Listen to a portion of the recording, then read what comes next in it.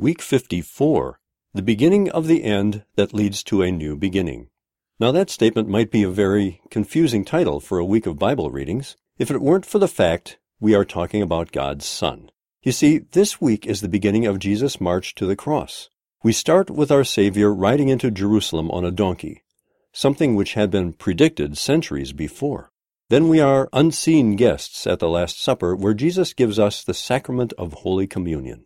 These readings signal the beginning of the end of Jesus' ministry. Still, as the title infers, these events are not the end of Jesus. Yes, Jesus is headed to the cross. Yes, he will die there just as he promised he would, but his journey does not end there. The cross is coming, but so is the empty tomb.